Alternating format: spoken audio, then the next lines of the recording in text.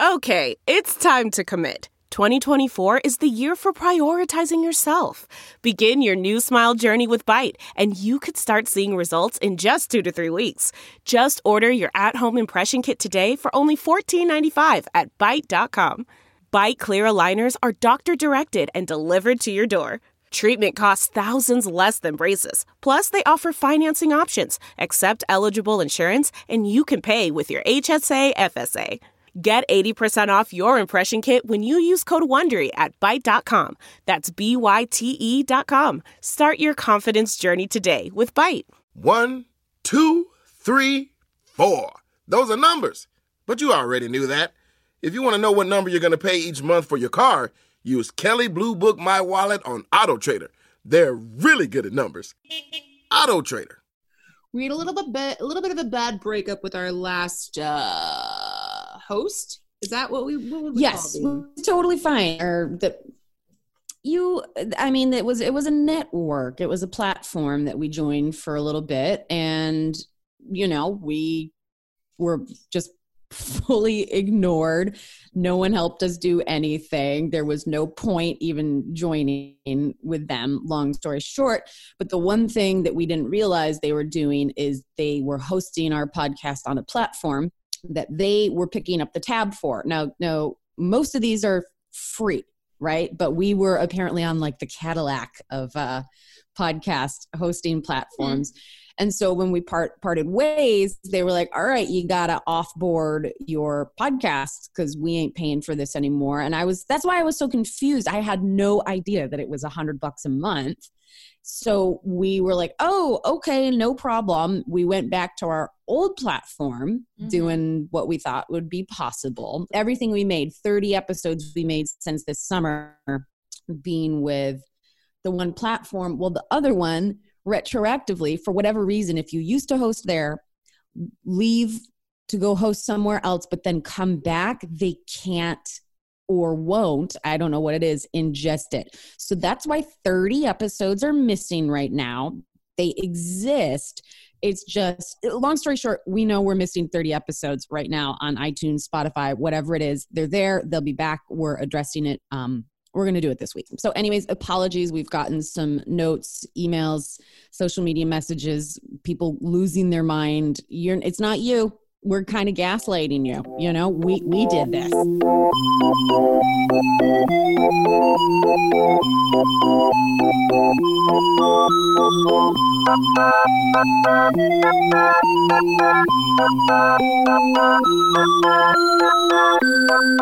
Well, hey guys, welcome to Sidework Podcast.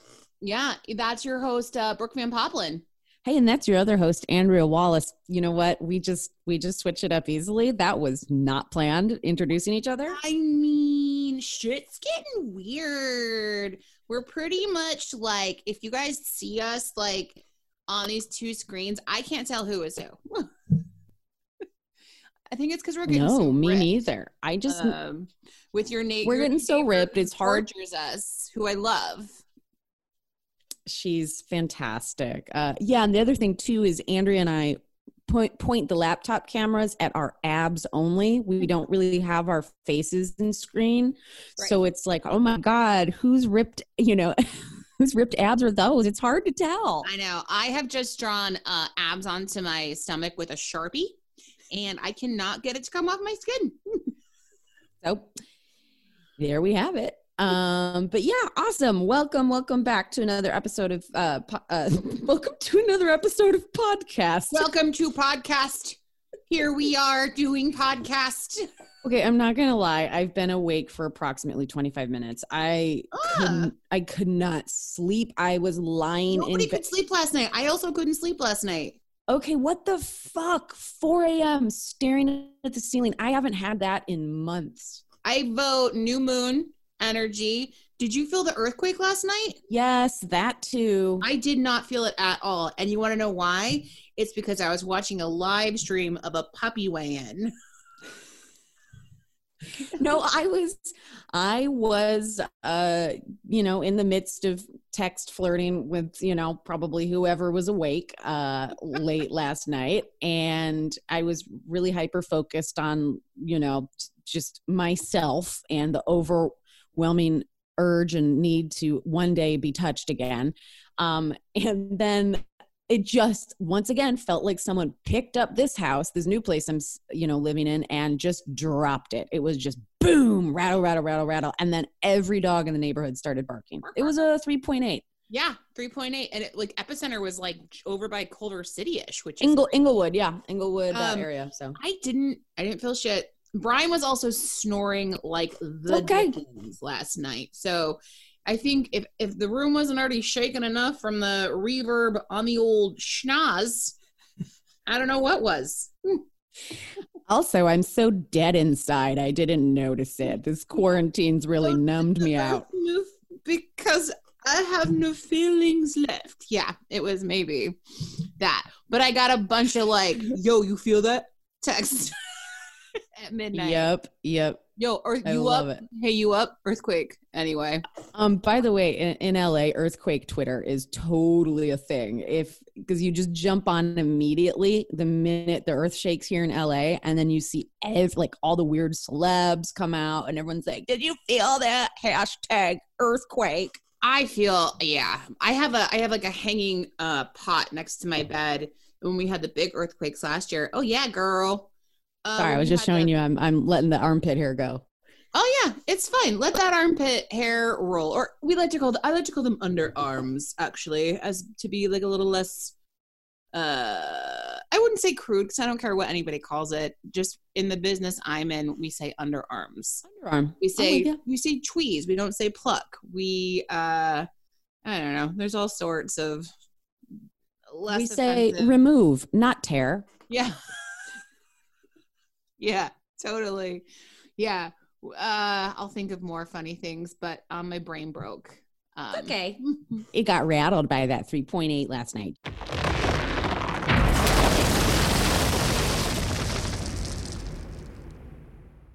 So headlines, huh? There's a lot to talk about. Oh God. Hey, it's amazing in the time span of 1 week how much continues to go wrong.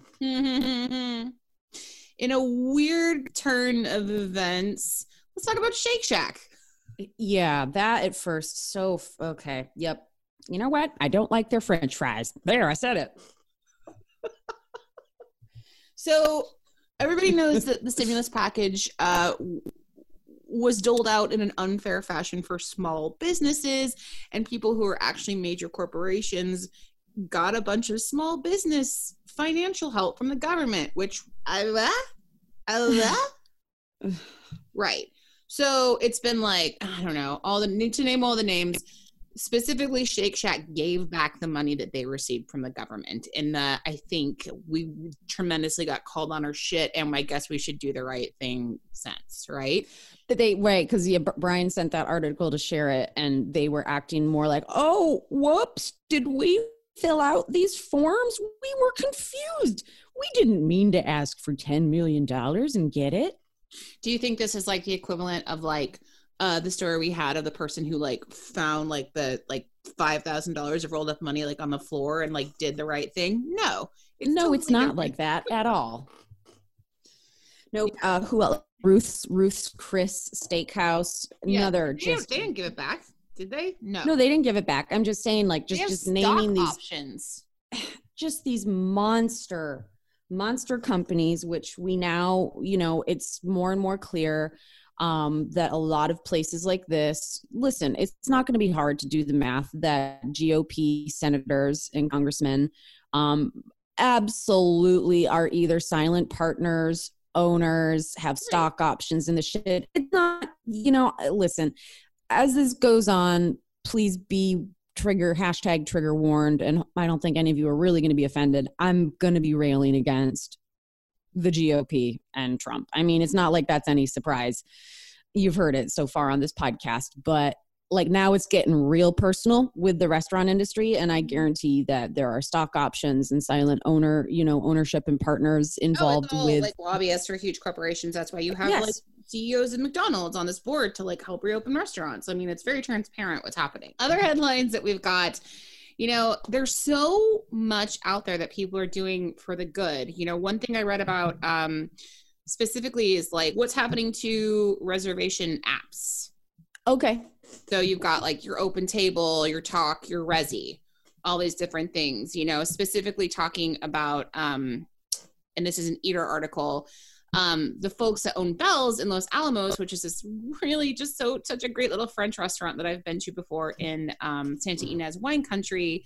They've used Talk forever. Mm-hmm. Like they don't even have a phone because that's how busy and nice it is. And they don't even have to like deal with talking to people. They always just use this reservation app. Now Talk like pretty much has reformatted for to-go, you know, like they didn't even have to ask. Talk was like, here's how you do it. Open Table's doing this thing for restaurants and who have turned into grocers and certain grocery stores where you can book your fucking time that you go in and shop. Nice. Yeah, because I've seen several iterations of how this works. You know, it just depends how the particular business is figuring it out. Like we've heard over and over again, there is no one size fits all. Everyone is trying it this way this week. Then they might hear about Open Table, switch to it next week, you know, and streamline it, because one of the places I go to is just like, between these hours is when you can park and show up and like yell out your car and we'll figure out which one is you. Like a secret honk that you have. I know. And I went to another place last week and I mean, they were so no contact. My shit on a busy street was sitting just inside the open door in a bag with my name on it. They didn't come to greet me. And I was like, I'm taking my food now. Like anyone could have taken it. Yeah. I'm like, this system is kind of fucked. Yeah, for sure. I mean, part of me is like, wow, how cool. And I see it for like a restaurant who definitely is a grocer now, how booking at your times and staggering is really great. But then I really wonder about grocery stores. You know what I mean? And that for people who have like scheduled their whole day to go to the store and they don't know that people have fucking reservations to get into the grocery store.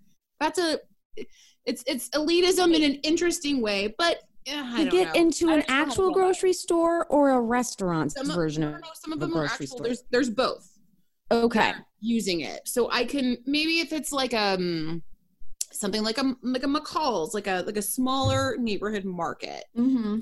Specifically, especially a lot of like grocers in New York or in bigger cities that are tiny with tiny aisles, like, you know, yes, which already give me, you know what? Yeah, sorry.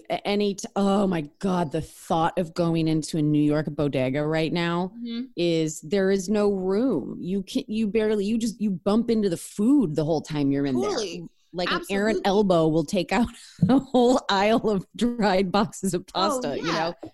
Oh my God. So I do think that if it's an understanding and that everybody's kind of on the same page with it, then like, and that's the way that they can like get the flow going. Yeah. Good. Great. But that's just not how it usually works. That's not how information is dispersed. It's always usually top of the food chain. The more informed, the more connected, hear about the best ways to do it. And, you know, and then you've got other people who aren't tech savvy still having to do things the most dangerous and least efficient way, which sucks, which usually always trickles down to poorer communities, people who just don't have access. And And I think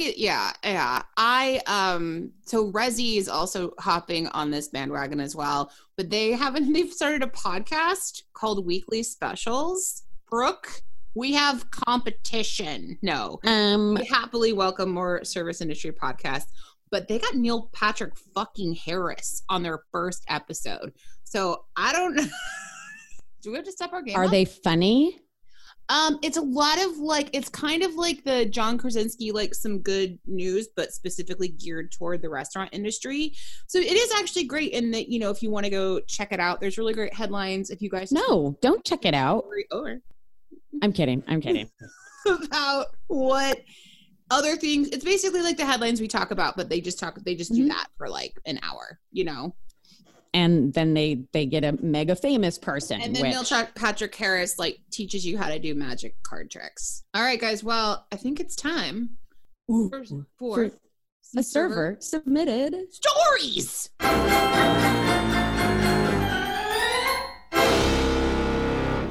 So we are returning to our Chicago 4 a.m. saga sent in by Nicole.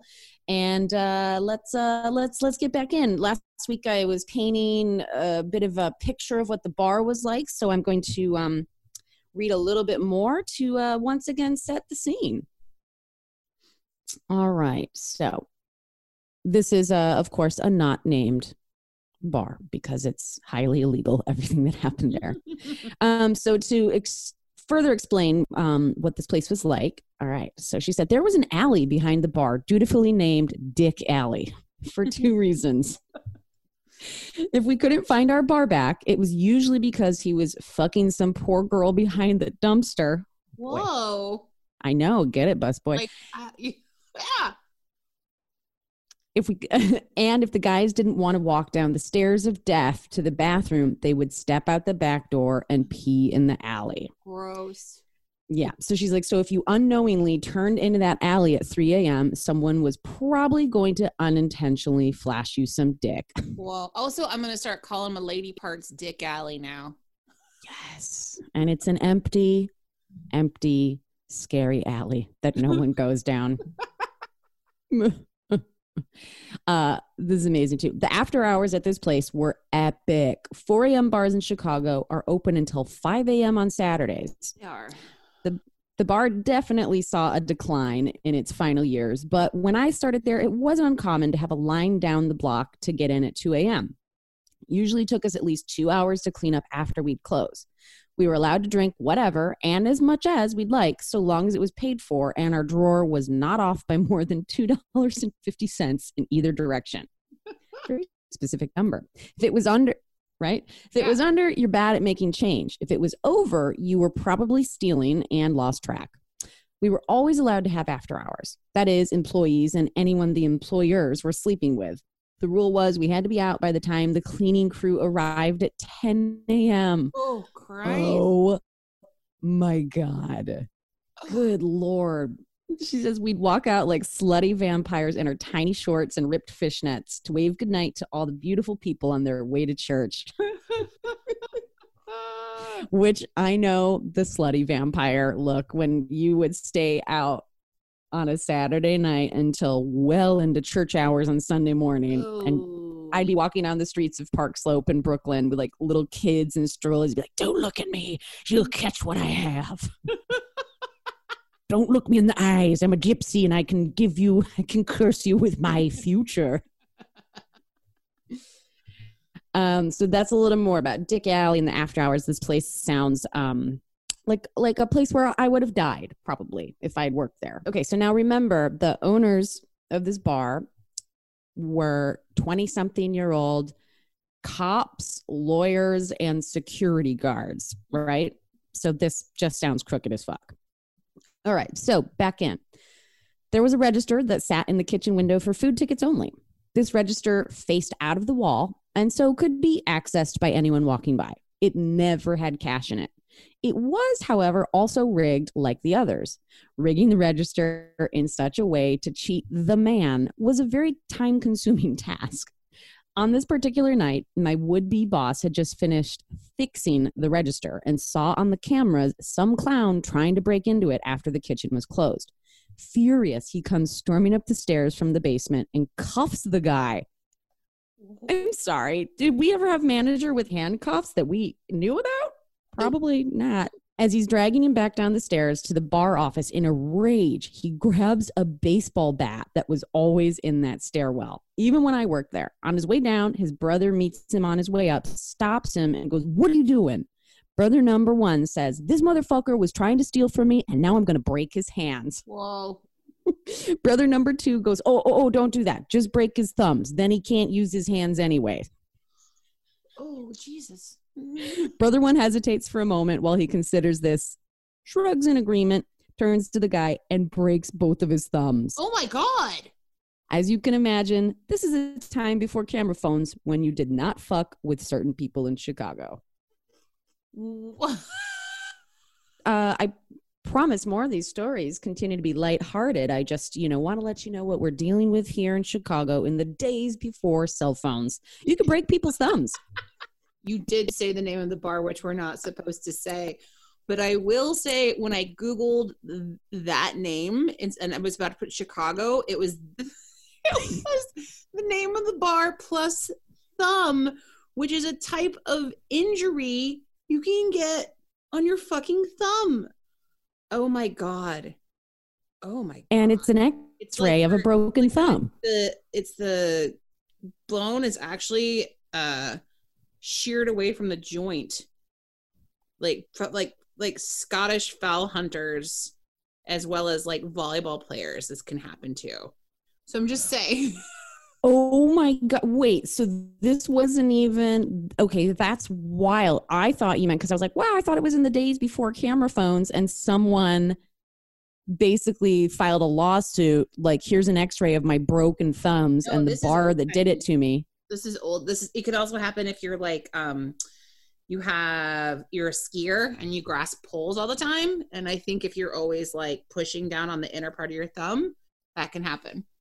I love how in tune and in sync everything is right now with the universe and the world. This is too good, Brooke. Too good. It only means good things.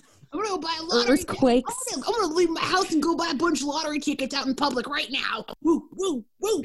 Awesome. Well, hey guys, we definitely, I mean, I know it's a weird time. I know a lot of you aren't working, but we are still asking, remember and dredge up some great stories, talk to some old coworkers and email them in. Obviously we've got a lot of this fun stuff to keep reading, but we can mix it up and would still like to hear from you. So don't be lazy, be amazing, and send us some stories, please. I mean, Huntington Beach yesterday, they're wearing the masks and they have signs that say COVID-19 is a lie.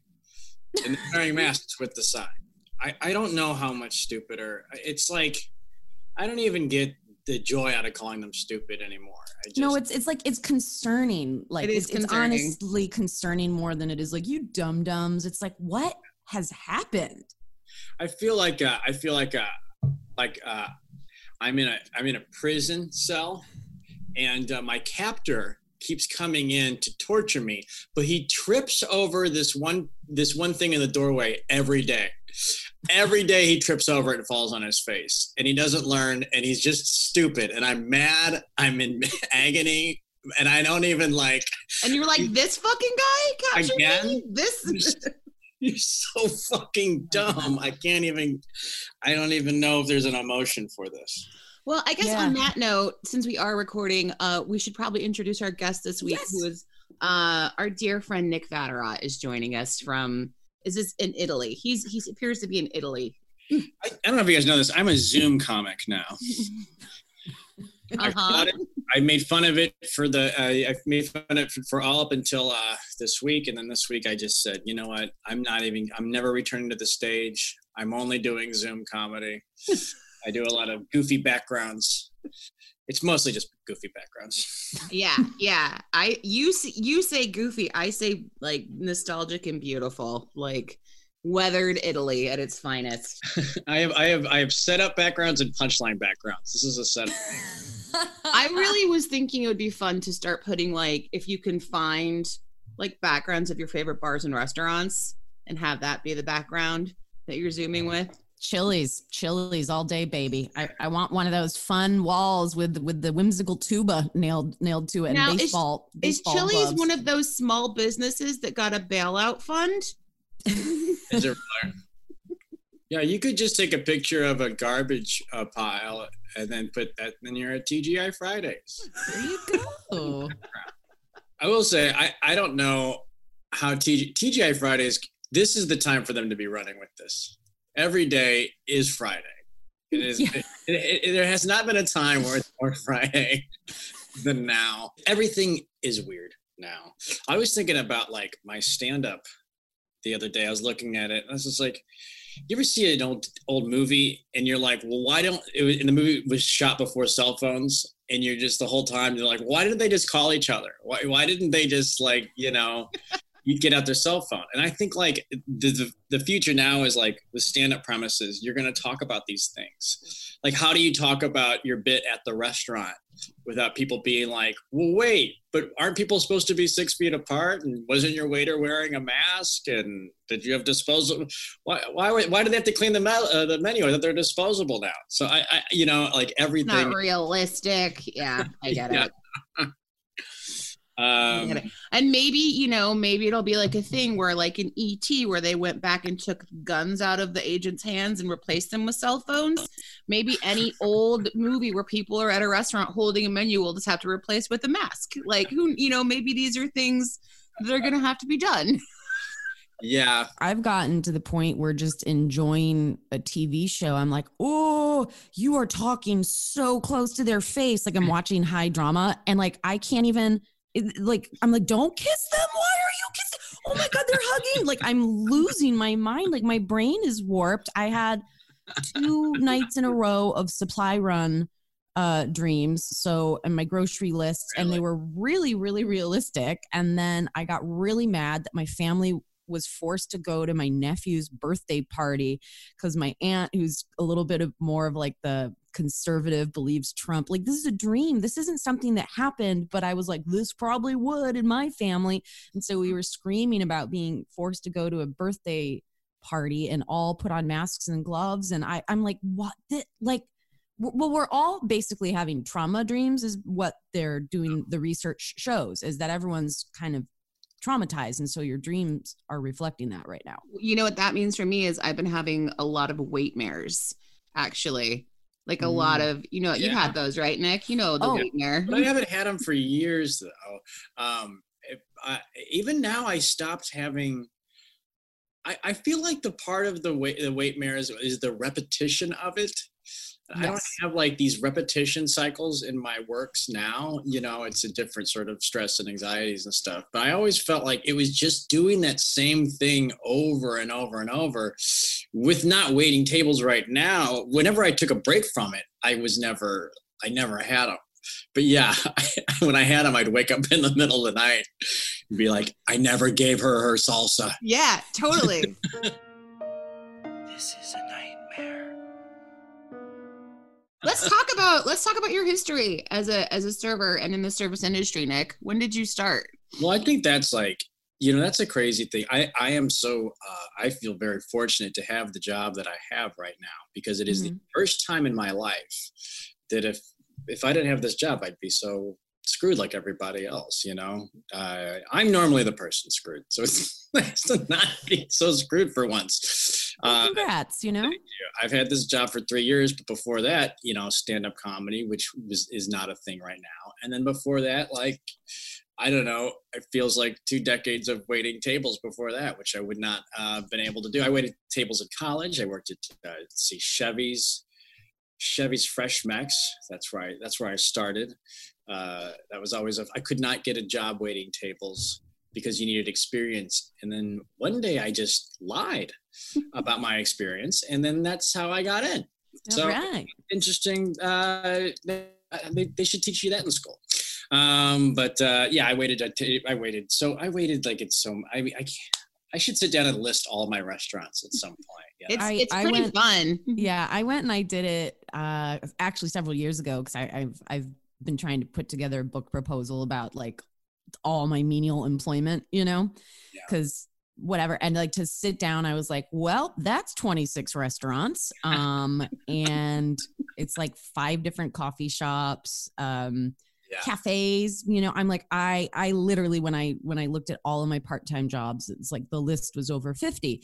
And people don't understand when you're like a gig sort of worker, because I didn't get a degree or whatever. I just wanted to start working. And then other people who are like, well, I went to college and then I started the job that I'm going to have forever. So I had 1 job, and I'm like, wow, I've had 53. And that person's also like, and can I get another mimosa? And I'm also not going to tip you. Yeah, exactly. Oh, man, I know we're going to touch on a lot of this stuff, but you know, we do an episode, we do a podcast, Get Rich Nick. I know. Oh yeah, I was going to say it's Nick from Get Rich Nick, which y'all should Not to be confused with Nick from Get Rich Nick. Yeah. The other Nick. We're talking to this Nick. Well, Nick Turner did we did an Instacart episode. Each week we do a different hustle, or we either bet on gambling or give plasma, but we, do a lot of gig economy stuff. And we just did an episode about the Instacart. Nick Turner went and did Instacart and, went to the grocery store, did all that stuff. And then that whole thing, we found out about this thing where people are you can put a tip on it. Right. That says what you're going to get. And then they have like 12 days to change the tip if they want. So they're putting these giant tips on for people as incentive. It reminds me of the table that was always like, hey, if you take care of us, we're going to tip you really big. Any table that ever like pre-promised a tip before never. Pieces of shit. Always. Every time. Fuck off. That's the thing is especially you are a horrible human filled with turds. If you are baiting someone, I mean, you're baiting them by putting that tip on there. It is literally like the carrot on the stick, like choose my house over everyone else. And then you're going to bring the groceries and then I'm going to take away the tip after you leave.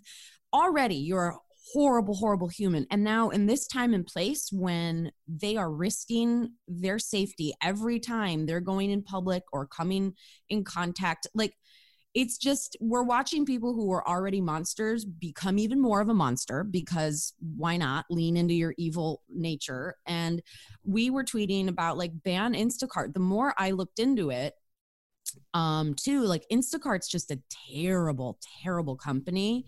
And a few years ago, the Silicon Bros, who made this app and who are worth billions, they were using the tips that the shoppers earned on top of it to pad their wages so they could give them less money.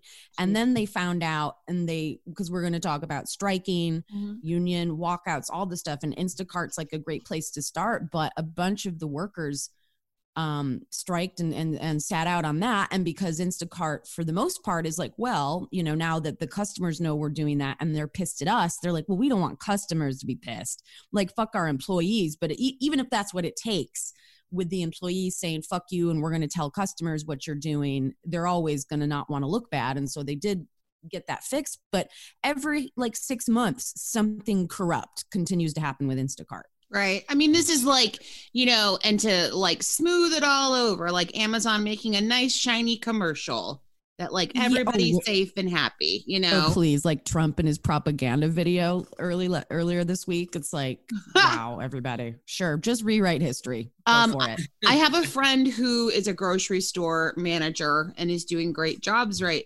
Great job right now. And obviously always has, but like now obviously stakes are raised, but he like openly complained about Instacart shoppers on social media this week. And I was like, look, I see your frustration, but we're talking about they're hiring tons of new people. People are desperate and out of work. And you have people who, they can't navigate a grocery store. And it seemed like what he was saying was like, they ask so many questions about where things are. And I'm just like, just pump the brakes, give everybody a couple weeks to get acclimated to this new job. They'll know where things are and then go from there. And I just think we all have to be on the same team,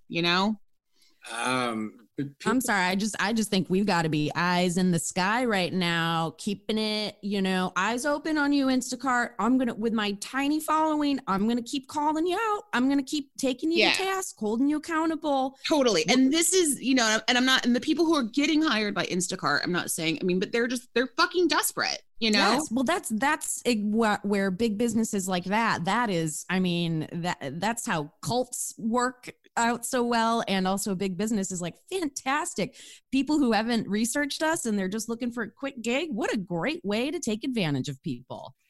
It's the allure of these things is you can work whenever you want. Yes. If you're like sitting there, we did an episode on e-scooters because you can charge e-scooters for money. And, we're interested in like, not just, we want to get rich, but it's also like we explore on our show, like, let's say I just want to make $50 today and I don't have a job. How can I do it? And so I think a lot of these gig economy things take advantage of these people in these situations, like these bird scooters. There's no, it's like Megabus. There's no place to go. There's no building. It's just one guy who designed an app and then, invested in a million scooters. And then everybody, like, there was inside of this, it's like this weird, almost like a drug organization where there's one person at the top and there's all these people working under him all through apps. Nobody's got insurance, there's no one to talk to if you have a problem. It's just, there's no place to go if you have a problem. And it is crazy that, and you have to just deal with it. Because you're just like, well, if you don't want to do this, then you don't have to do this because there's 1,000 other people that are willing to do it.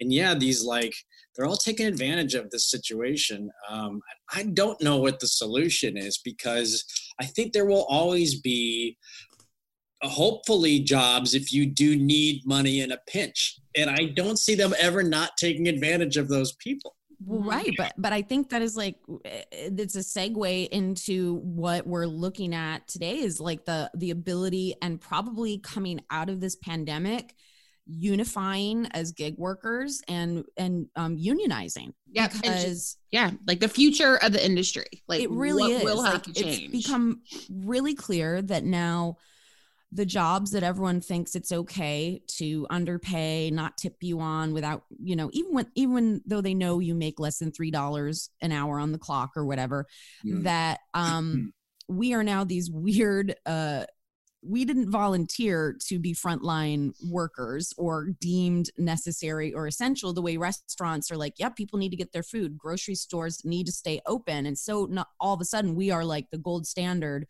of, frontline people like fighting this pandemic. And so it's like, after everything people have been put through, it's like, no, we're not going to come back out of this to have a bunch of Karens come into the restaurant and be happy that they can get their margs and whatever and under tip you again and be shitty. And so, or to have your bosses or to have bad restaurant owners take advantage. Cause I don't know. I think we are looking into how we can come out of this more empowered and completely demand a revolution in this industry.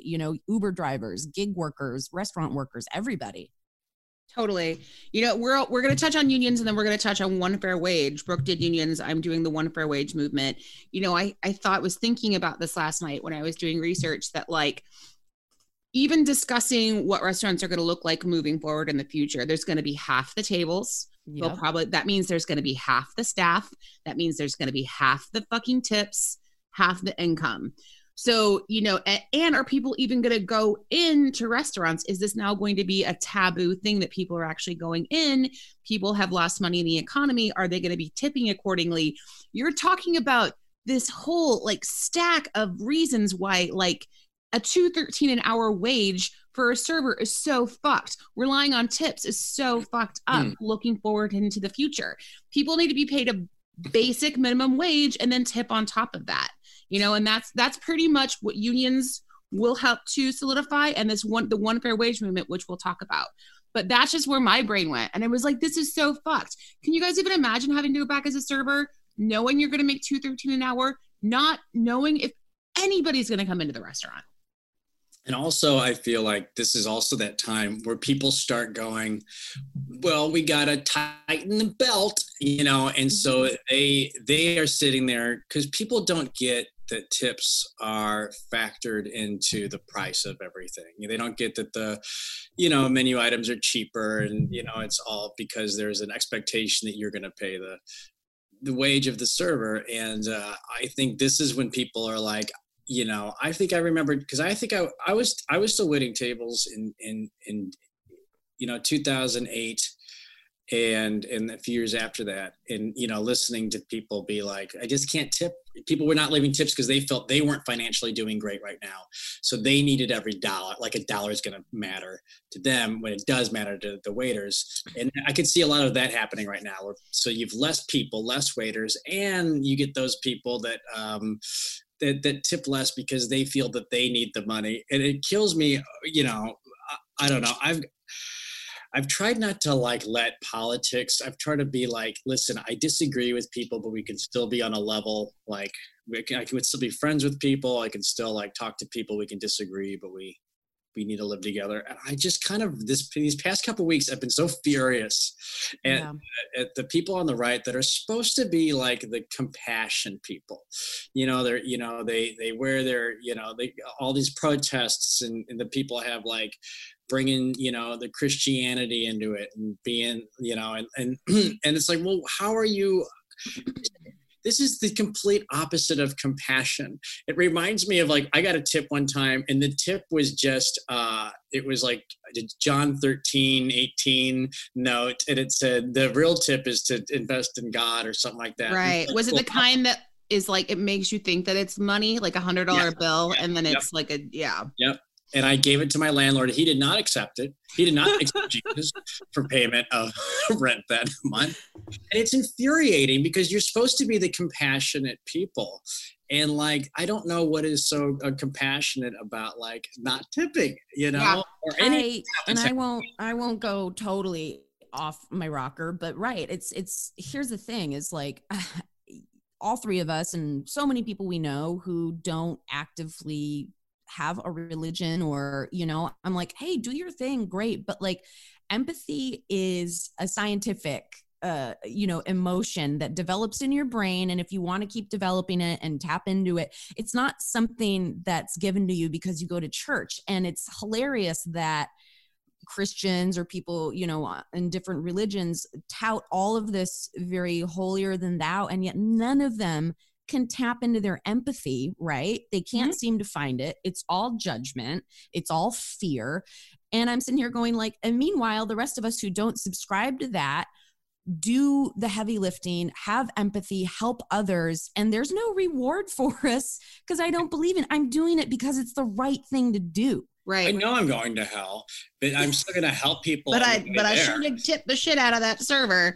Exactly. So I was looking at footage just about One Fair Wage. AOC is a huge advocate, right? So we all know she bartended up until she got elected. Right. So she's so concerned about friends that she still has. I mean, her apron is basically still warm at this point, I will say. There's still life in it. There's still spaghetti sauce on her name. Yeah, there's definitely still. But like, so she's a big advocate of getting a living wage, one fair wage. She tells this story when everybody was meeting, trying to get like the stimulus package agreed to, the unemployment boost agreed to, the $600 a week. And Lindsey fucking Graham, of course, was the one who was like, wait a second. So what if they get the $600 a week in addition, and that's more money than they made to begin with? There's something wrong with that. And she's like, yeah, there is fucking something wrong with that, which means we don't pay people a living fucking wage in this country. For that to be more, So that's what we're dealing with. And he's a religious man, Yeah. And right. The fear, because they think the Republicans, because they're racist as fuck. I'm surprised I'm sure they have, but they're like, we're just going to turn this entire economy into a bunch of welfare queens, which is what they love to paint the Black community as. And now they're like, oh, now they're not going to want to go back to work. And it's like, yeah, people want their jobs back. Yeah, people have, now that we've been quarantined, everyone is like, yes, give me a job. Like people get bored not doing stuff. They've shown that people don't like not working. They like to have a purpose. They like to do something. Yeah. I keep laughing. This week I've been laughing because it's all you can do at terrible things. And the idea of like, what if one of these guys went back? Do you think when Jesus was on the mount and he was just like, we need to help the poor and the sick and the hungry, someone's like, how are you going to pay for it? And like, well, we kind of pool our resources. With what money? And just like grilled Jesus on how he was going to pay for all of his like pie in the sky economic ideas to help everybody in Nazareth. Yeah, he's like, well, I did turn that water into wine. And then everybody, like, oh, that's all you do it. More wine, Turn the bread into money. Yeah, I don't know. It's they like the idea of like being kind, but when it comes down to like the legislation behind it, they're just kind of like, well, I mean, I just feel like this country is like, it's every man for themselves, whether it's like from the legislation happening, in an AOC, Graham debate, or if it's the fact all the toilet paper disappeared, it's just like the only reason we ran out of toilet paper is because people were afraid they were going to run out of toilet paper. That's the only reason it happened. And yeah, it's people don't care about the waiters because like it's not the AOC was like the first person to have like for the waiters to have a voice, up in the because we have not passed the mandatory wait tables for a year law in this country that we should. But yeah, there's no one has I'm ready for it. He has that voice out there, To be honest, Andrea and I looking into unions and then also what she's going to talk about with One Fair Wage, a lot of people, because it's not the gold standard at all for restaurant and hospitality workers to unionize, although it does exist. But so some of our listeners might be like, all right, what is a union just in general? I'm just a gig worker. So what is it? Okay. So a labor union or trade union is an organized group of workers who basically unite to make decisions about conditions affecting their work. So the whole thing is labor unions strive to bring economic justice to the workplace and social justice to our nation, which sounds lovely. And it has worked, and it's been more applied to teachers, automotive, construction. All of these popped up at the basically turn of the century, and it was a really powerful way for a lot of these workers to get the protections they needed. Then, of course, like any good thing in America, turning really American, like unions got very, very villainized because of we've all there's an entire season of The Wire about crooked union leaders. You know what I'm saying? Like union bosses became like the mafia. Like it just got Irish. Which if you haven't seen The Wire, now is the time to watch it, is what I will say. Now you have the time.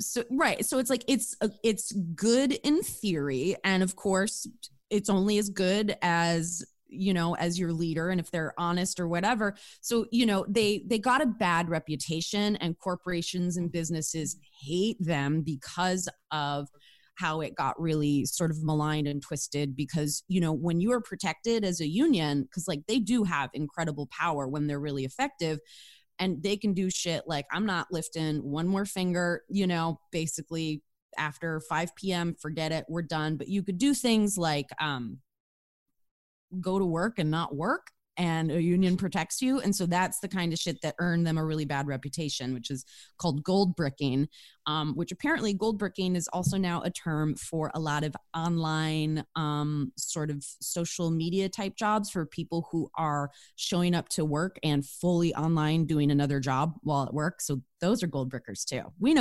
I can name a few gold brickers that I've worked with. Wait, explain what gold bricking is exactly. So gold bricking is a term that's used for why unions are so bad. It's basically you goof around on the job. Like you go really slow. You take twice the amount of time to do the job, because if you're in a union, you're going to get paid and protected no matter what. So there is unions. I'm in a union. I'm in the Writers Guild, and right. It's important. It's important to fight for all these rights for writers and stuff. I see the benefits of it. When I was producing Mashup on Comedy Central, there was like a day where we wanted to we kind of were running out of money, and that's a whole different issue. But because it's like Viacom is, we should have all the money in the world, but that's just not how it works, and so you're like, if we wanted to shoot this other sketch and, or hire, if we wanted to hire somebody else, we couldn't because we didn't have enough money, because we had to hire 3 guys who were part of this union. We had to hire them. One guy drives, there was transferring the camera required 3 guys, and I guess it felt like it was I was like, you guys are for the $1 million movies, and don't take advantage of. It's like, but you're like, when we can't give another person work because of the situation you have, it feels like this isn't exactly, we'd hire them, they'd come in. I feel like we couldn't legally take the camera across the street. And so we had to hire 3 guys who had to like, I think they almost had to like start the car and then turn the car off. And that was technically driving. Well, right. And that's why you shouldn't mix, like you can't mix union and non-union, but it happens all the time in this town. But in terms of, servers, which is crazy. Like to me, this idea that it makes the most sense to unionize as servers because we can't lay around or we can't like stand around and not do our job. The nature of the job is if we're still, making a livable wage and we want our tips, we still have to run around. We can't stand there and be like, not bringing you your food. I mean, it's a hilarious notion to think about for sure. I mean, it's okay. So I love Teamster waiters is pretty hilarious. Just a group of 10 of them just sitting around, not doing anything, and like, well, we gotta have 20. Yep. I'm sorry. We still haven't been helped yet. We've been sitting here for 20 minutes. Yeah, union rights. I don't have to.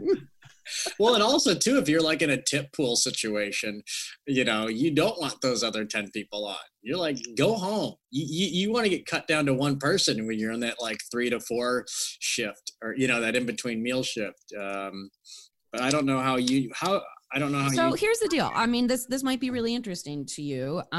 Basically in Las Vegas, which is hospitality center, because it's all meant, you go to Las Vegas to be pampered, fed, get fucked up, the whole thing. So in Vegas, they are 60,000 members deep in unionized workers in food, service, and hospitality.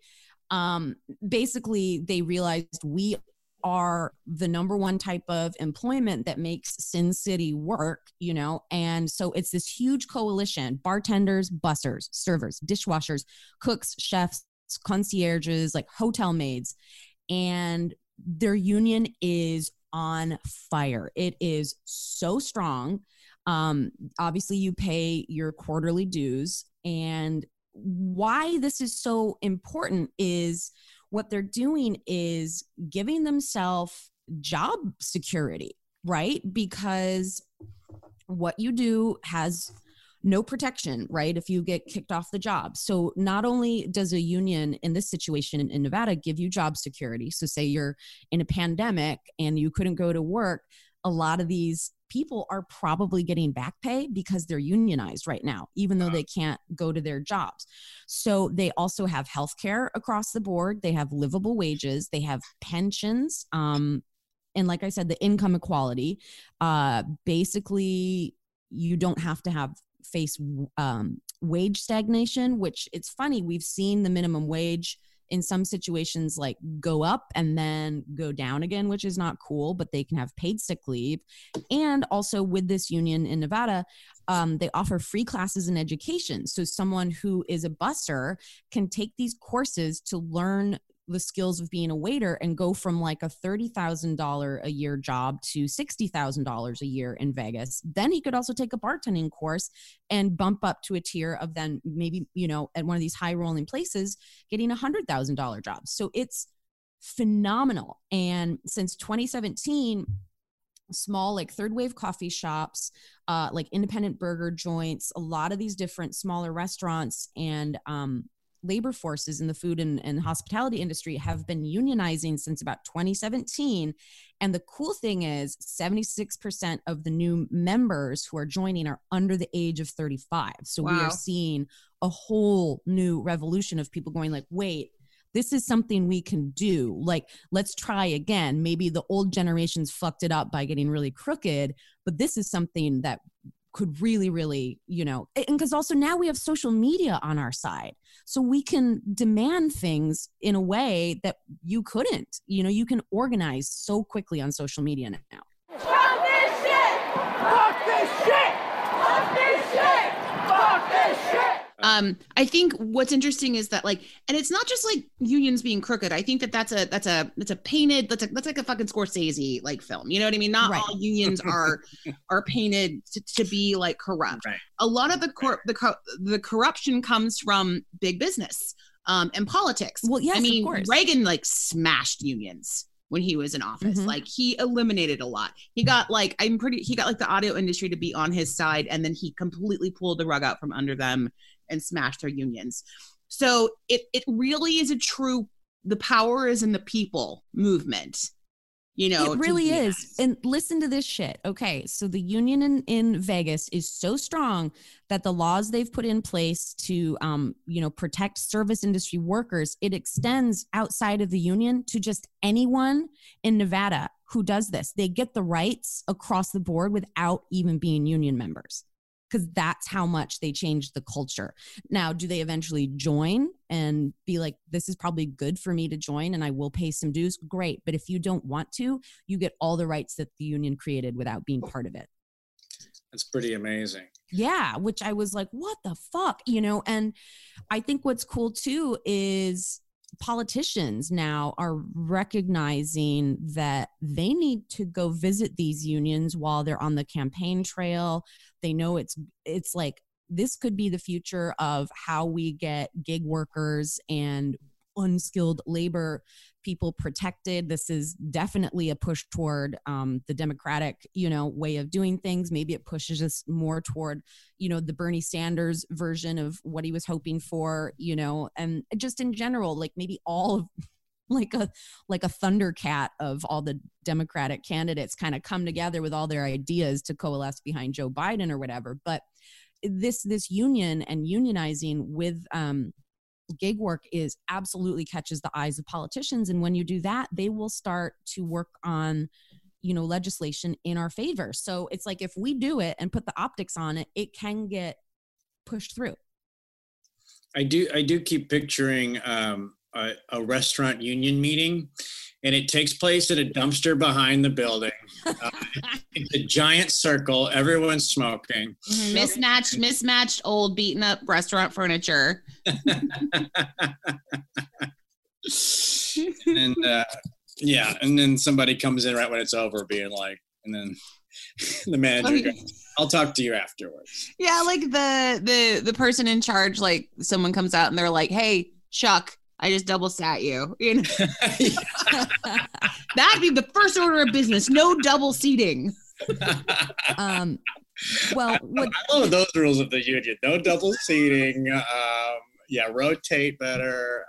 You don't have to be friends with the hostess to get the large parties. This solves so many issues that are constant politics in the restaurant industry. Like if you fuck the bartender, you don't get to stay, like it's just, we mean it this time. Stop fucking the bartender. Unless you want to, you know what I mean? Like now you can just fuck the bartender if you want to or don't want to, like. But I think Andrea basically said it at the top of this is like, we're in a pandemic. So now what? Like nothing is going to return to normal, specifically with the restaurant industry. So we will have the time and we can learn how to do this, and we have to. And it's almost like when the economy maybe is fully up and running again, which could be 1.5 to 2 years, because we're facing potentially having to shelter in place periodically, which means bye-bye again, restaurant. So when it is like all systems go, we better be ready to be like, and there's a new way we're doing this. Yeah. FYI, you want your restaurant, you meet us and you agree to our terms. And there is power when you do that and get together. So I mean, we've got time to get smart and organized right now. Absolutely. You think it'll happen in because Vegas is such a specific situation, right? But so and we're going to talk to him later, but one of our listeners who is a waiter and bartender in Nashville, they just started at Nashville local union 138. They're scrambling, they don't know what the fuck they're doing it, but they're doing it. So they're unionizing in Nashville right now as we speak. I from St. Louis, Anheuser-Busch is a big union. I would hear about all the benefits that they got from their union. It was pretty insane that they took care of everybody so well. And then, you know, the story from, was it the Oregon brewery that had the I didn't know you could have a union just for your specific place of employment. Yes. I always thought it was like an industry wide thing, but you know, I didn't know that if like I work at like I can't think of it. What's the country bar with the I don't know, Toby Keith's I don't know. I'm gonna go with like a guitars and Cadillacs situation. What's that? Guitars and Cadillacs, like that kind of a. Well, like you're saying like you can reunion your restaurant, I guess. You can try and unionize franchise, but it's tough because technically the owner of that franchise is leasing from someone. Is leasing from someone above, so that's a little tougher. But I'm just saying the people who can unionize and demand things like one fair wage movement, it helps the people who they might love their Chili's job or whatever, but don't have the same power and mobility. But then us doing our version of it can help get across the board rights for people who have the chain restaurant jobs and fast food workers. You know, it would include them too, counter workers, fast food workers. So I was a little confused on what the NRA was. Oh, there's two NRAs. So the National Restaurant Association. National Restaurant Association. Are they anti-union? Yes. They are. Yes. So they're worse. The NRA is worse than the NRA. Well, yeah, they could be equally bad. And this I think we should jump into one fair wage now that we've really covered unions. So one fair wage, if you guys don't know out there, that it's a nonprofit organization that's advancing policy, driving industry change, and shifting the narrative in order to ensure that all workers in America are paid at least full minimum wage by their employers. So the most powerful force driving sub-minimum wages in the United States is the National Restaurant Association, or the other NRA, which they call it, which has lobbied for decades. Pick a new name. Yeah, right. Truly. Totally. So the NRA's lobbied for decades to keep the federal sub-minimum wage for tipped workers to a paltry $2.13 an hour. And just to give an idea, this number, this $2.13 an hour, hasn't changed since 1991. Okay. Yeah. So yeah. The other NRA's lobbying has resulted in tipped workers in 43 states receiving the sub-minimum wage.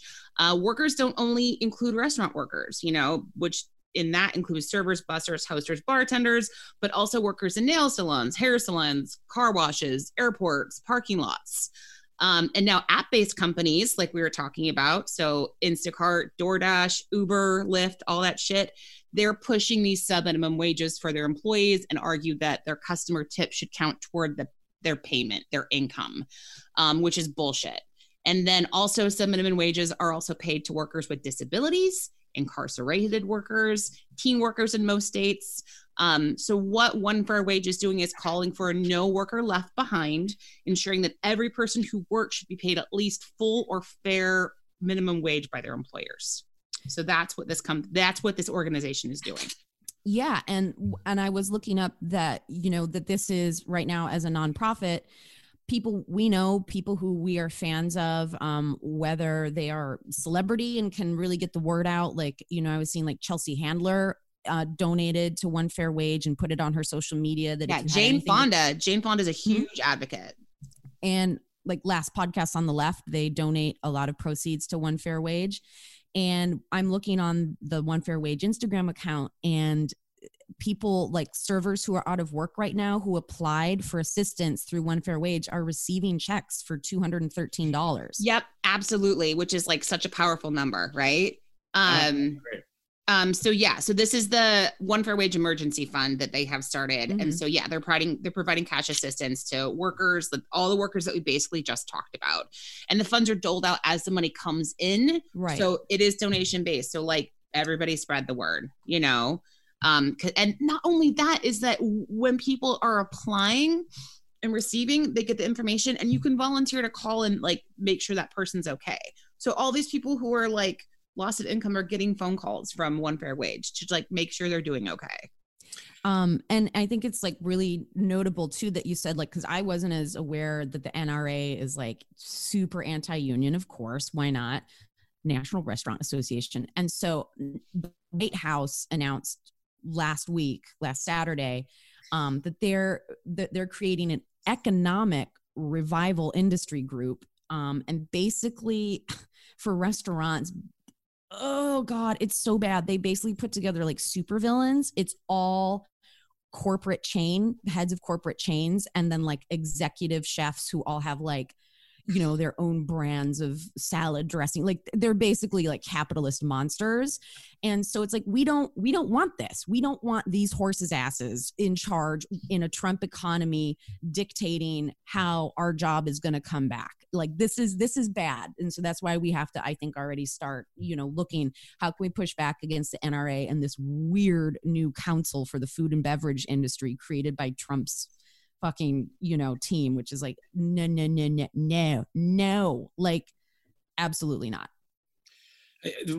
You know, I liked Warren. I liked Bernie. You know, I like a lot of their ideas. I understand all the issues with everything. I think you know, one thing Bernie did that I thought was great over the past decade was there's a lot of conversations about wage gap that I never heard happening, you know, before he came along, you know. Yeah. And I feel like maybe he wasn't the right person to, you know, make these changes, but hopefully he helped get these conversations in the mainstream, and so somebody will come along.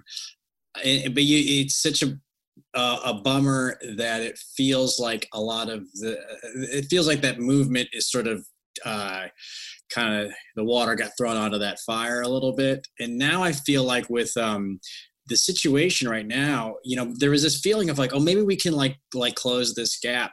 I have a fear that this coronavirus thing is going to exacerbate the wage gap. It's even worse than it was before, because waiters and people that like make the least amount of money are the ones that can't afford this stuff, you know, like the people that are sitting good that can like take a month off of work or whatever are going to be fine. It's just I feel like this is going to make everything way worse. I don't know what this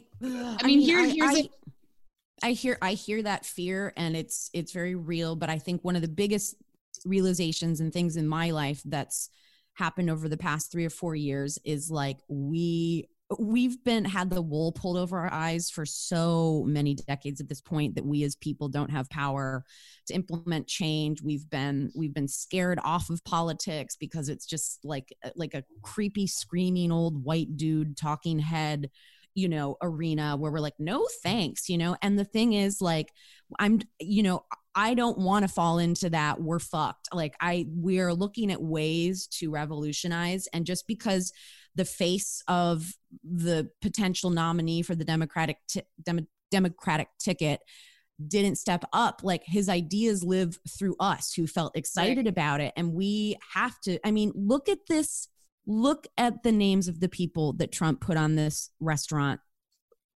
This is insane. His new council. So it's McDonald's CEO, of course, because Trump fucking loves McDonald's. It's the Coca-Cola CEO, the Pepsi CEO, the Chick-fil-A CEO, Subway CEO. Like, these are the people who are gonna be helping us get our restaurant job. What? No. Right. I mean, these are all people who have like deep pockets in DC and have the lobbyists to like make sure this happens. So I'm like getting activated. I'm like, unions now, motherfucker. Yeah. And here's like, you know, even some more facts to get people motivated to like push for change. So the restaurant industry includes 7 of the 10 lowest paying jobs in the country. In fact, people who work in the industry are twice as likely to need food stamps than the rest of the US workforce, and at least 3 times likely to live in poverty. So that's a fun fact. 70% of tipped workers are women. And since a living base wage is not guaranteed and women are instead forced to depend on tips, they frequently have to put up with sexual harassment from customers, coworkers, and management. So basically, like, you're 5 times as likely you have 5 times the greater risk of being sexually harassed, like being a woman in the service industry or in a tipped industry. So we've talked about that. I don't know if you wanted to, maybe that's a whole nother episode. But Yeah. Where are you on that right now? Because there are people trying to get rid of tips because of what you just said. Right. And I know you and I have talked about that. That's why I wanted to have you on this episode, because we've talked about eliminating tips altogether. So California and Minnesota have their shit together. In fact, that they're already practicing one fair wage, where you get a minimum and then you're tipped on top of it. Mm-hmm. Do I think that the stigma of sexually harassing a female server, is going to vanish because people know that they're getting like no tips anymore? I don't think that at all. I think that people still see things how they are, and it's like, oh, you got me your beer, you got me my beer, you smiled at me, so now I can sexually harass you and tell you I want to fuck you. That's always going to happen because the pecking order is still there. While you are someone who basically plays fetch for a living, you just are not respected, even if you're not doing it for a tip anymore. Totally. So and this is what you said is true. The arguments, and I can't remember who. I think we had somebody on Real Time that this was their sort of thing. They said, I don't know if they were arguing so much that it would stop it from happening, but it would stop people from putting up with it, because people are inclined to put up with it if there is a tip involved, and they're not going to put up with it if there's no tip involved. I mean, for me personally, I feel like I would want. I always hate when how other people handle things dictate my life. I would personally want tips to continue. But I don't know. I'm also a man. I don't deal with the harassment. I don't, but I also feel like other women would not want those tips taken away just because. Right. And I think and yes, it is a women's issue, especially when it comes to sexual harassment, but you can't tell me that someone's treated you like shit when you waited tables before, because I don't put up with it. Right. But I usually get fired for right. how I handle it. But not a lot of people can afford to do that, unfortunately. You know what I mean? But, I go out and give their back in the parking lot, and then I get fired for it. One of the things about learning about the union in Vegas that I learned that was amazing is there is a woman who specifically fought to eliminate high heels and cocktail servers on the floors. Women who walk in super high heels for 8 fucking hours.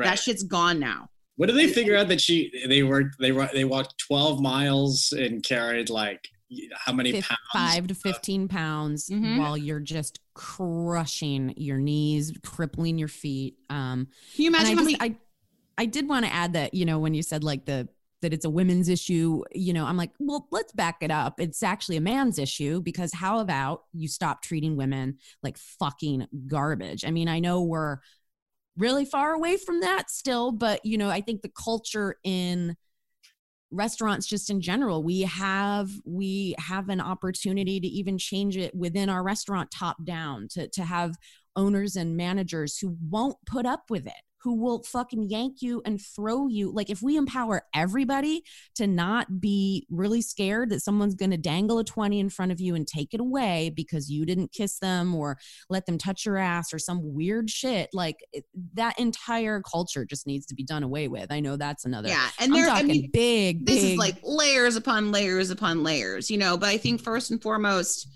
wages, health insurance, like job security, actually making money is where we need to start. So let's so how can people, how can you as a listener, like if you start petitioning, you can go to One Fair Wage, you can sign the petition, you can see if there is an active group in your city, in your state. If there isn't, it is hard work to get these things started. But email your lobbyists, email like your senators and your congressmen, and let them know that you want change. Let them know you want change. And if the change isn't there already that you can join, don't be afraid. Don't think that this is something that little old you can't do. That's the beauty of unions, is people, especially in Las Vegas, were former barbacks and servers who are now these 20 years later, these really influential and powerful, union leaders who've implemented so much amazing change. Also, I kind of want to dig into it and maybe see if it's worth an episode, but you want to do the Jimmy Hoffa episode finally? No, but employees at the Frontier Hotel and Casino in the early 90s, because that is the one hotel that wouldn't unionize and give them fair and living wages.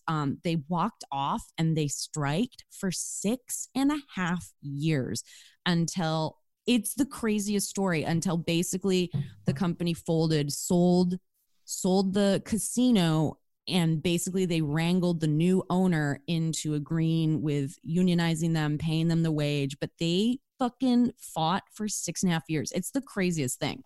This is the one where they really had a picket line outside for 6 years that people couldn't go through and stuff. 7 days a week, 24 hours. Wow. Yeah, dude. That's when you're like, hey, can you cover my picket shift? Can you exactly. cover? But I was even looking here in Los Angeles. I'm like, okay, there are unions popping up in LA when I'm doing Google Maps. I was like, there are at least three over this way. So it's what we're going to do is not just talk the talk, because I think when we get together for another episode, we're going to talk all the way through how they're starting the one in Nashville, because I think that'll be really valuable to hear from the ground up what they're doing and the progress, and that we can maybe hopefully provide a playbook for everybody to see if they can do that locally where they are, you know. Well, you know, Nashville is the bachelorette capital of the world. So if anybody needs to unionize and have solidarity against what they have to deal with every night, I think. Like an anti-sash clause. I'm going to have tables make me drink out of penis straws for a goof. I need my rights protected. Yeah, for sure. I know, for sure. If someone's going to like throw glitter on a bride and that glitter gets in my eye and then I get an infection, I want to know for a fact that I'll have fair workman comp off the job pay and health insurance backing me to fucking fix it. That's such a common workplace injury, the old glitter eye. The old glitter eye. I want to say I completely empathize with the feeling of, you know, like, I don't care what it is. I just want to get back to work. I feel like we've been given a gift and a moment to pause and think harder about how we go back to these jobs, because like, also don't fool yourself. They're going to be weird. It's not going to be the same. Everyone just like, until we are fully replaced by robots, the world needs us. The world wants us. They miss us. It's so abundantly clear. Everyone on Instagram, social media, they're like, I miss going out to restaurants, whether or not they're a good customer. It's like the biggest complaint and thing that people miss so much is going out in public. And so like, your job has been deemed incredibly valuable while it's been taken away. And so just absolutely hang on to the notion that you have an in-demand skill. Motherfuckers better wake up and realize that it's time to treat servers better. Anyone in the service industry. And like, I couldn't have said it better, Brooke. And I think it's like, yeah, just know that you fucking matter and you're a part of the economy. You're a part of the big turning economy wheel. It is the people that make the economy, not fucking Lindsey Graham. Stock market. Yeah. Motherfucker. But yeah, you know, we'll be posting obviously via Instagram information on how you guys can get active. We'll follow up on Union Talk and how things are being organized. But yeah, I mean, good episode. We're a political satire show now. It's too bad that waiters can't, you know, because like comedians right now can kind of do Zoom and then you can kind of tip comedians and stuff, but can't really Zoom a waiter experience. I can't just eat food as like, you know, Debbie checks on money. You could. You need anything else? Can I help it? They should do that. They should have a Zoom where you can talk to a charming waiter and they can like check in on you and see how you're doing and ask, oh, all those bags, what'd you buy me? No. Just donate money to these Yeah, it's different true. organizations. We don't need to jump through any more fucking hoops. So true. I don't need someone to be like, "Are you smiling at me? You look like you should smile more." Here's, absolutely. Just send money to these people who've been putting up with your shit for years. I always get told to smile less. What is that? Sir, You're scaring the children, sir. Please stop. Our children are so scared right now. Please stop smiling. Well, let's have to get you a face mask with a frown on it, Nick. It's the only ones they had left. Turn that mask upside Oh down. my God. You turn your age. Hey guys, definitely check out Get Rich Nick podcast because also they have really great ideas if there are things you're able to do at the moment and you do need to just squeak by and get a quick $50 here and there. They've got a lot of fun and ridiculous ideas. Just be safe, okay? They don't always have the greatest advice. No. All right. Well, Nick, thank you so much for joining us. All right. Well, I wish everybody the best. I hope everybody makes money. We'll figure it out, or at least is getting their stimulus checks, what have you. I hope those are coming through. I did. Unemployment kicked in this week. I know for a fact because I received it. So Yay. Hooray for that. Mine didn't have Donald Trump's name on it, so I sent it back. I'm sending all my mail back now that it doesn't have his name on it. You know what I mean? All right, guys. Well, we'll talk to you next week. Thanks for listening. And you know how we sign off every episode, Brooke? Yes, Godspeed. And good health.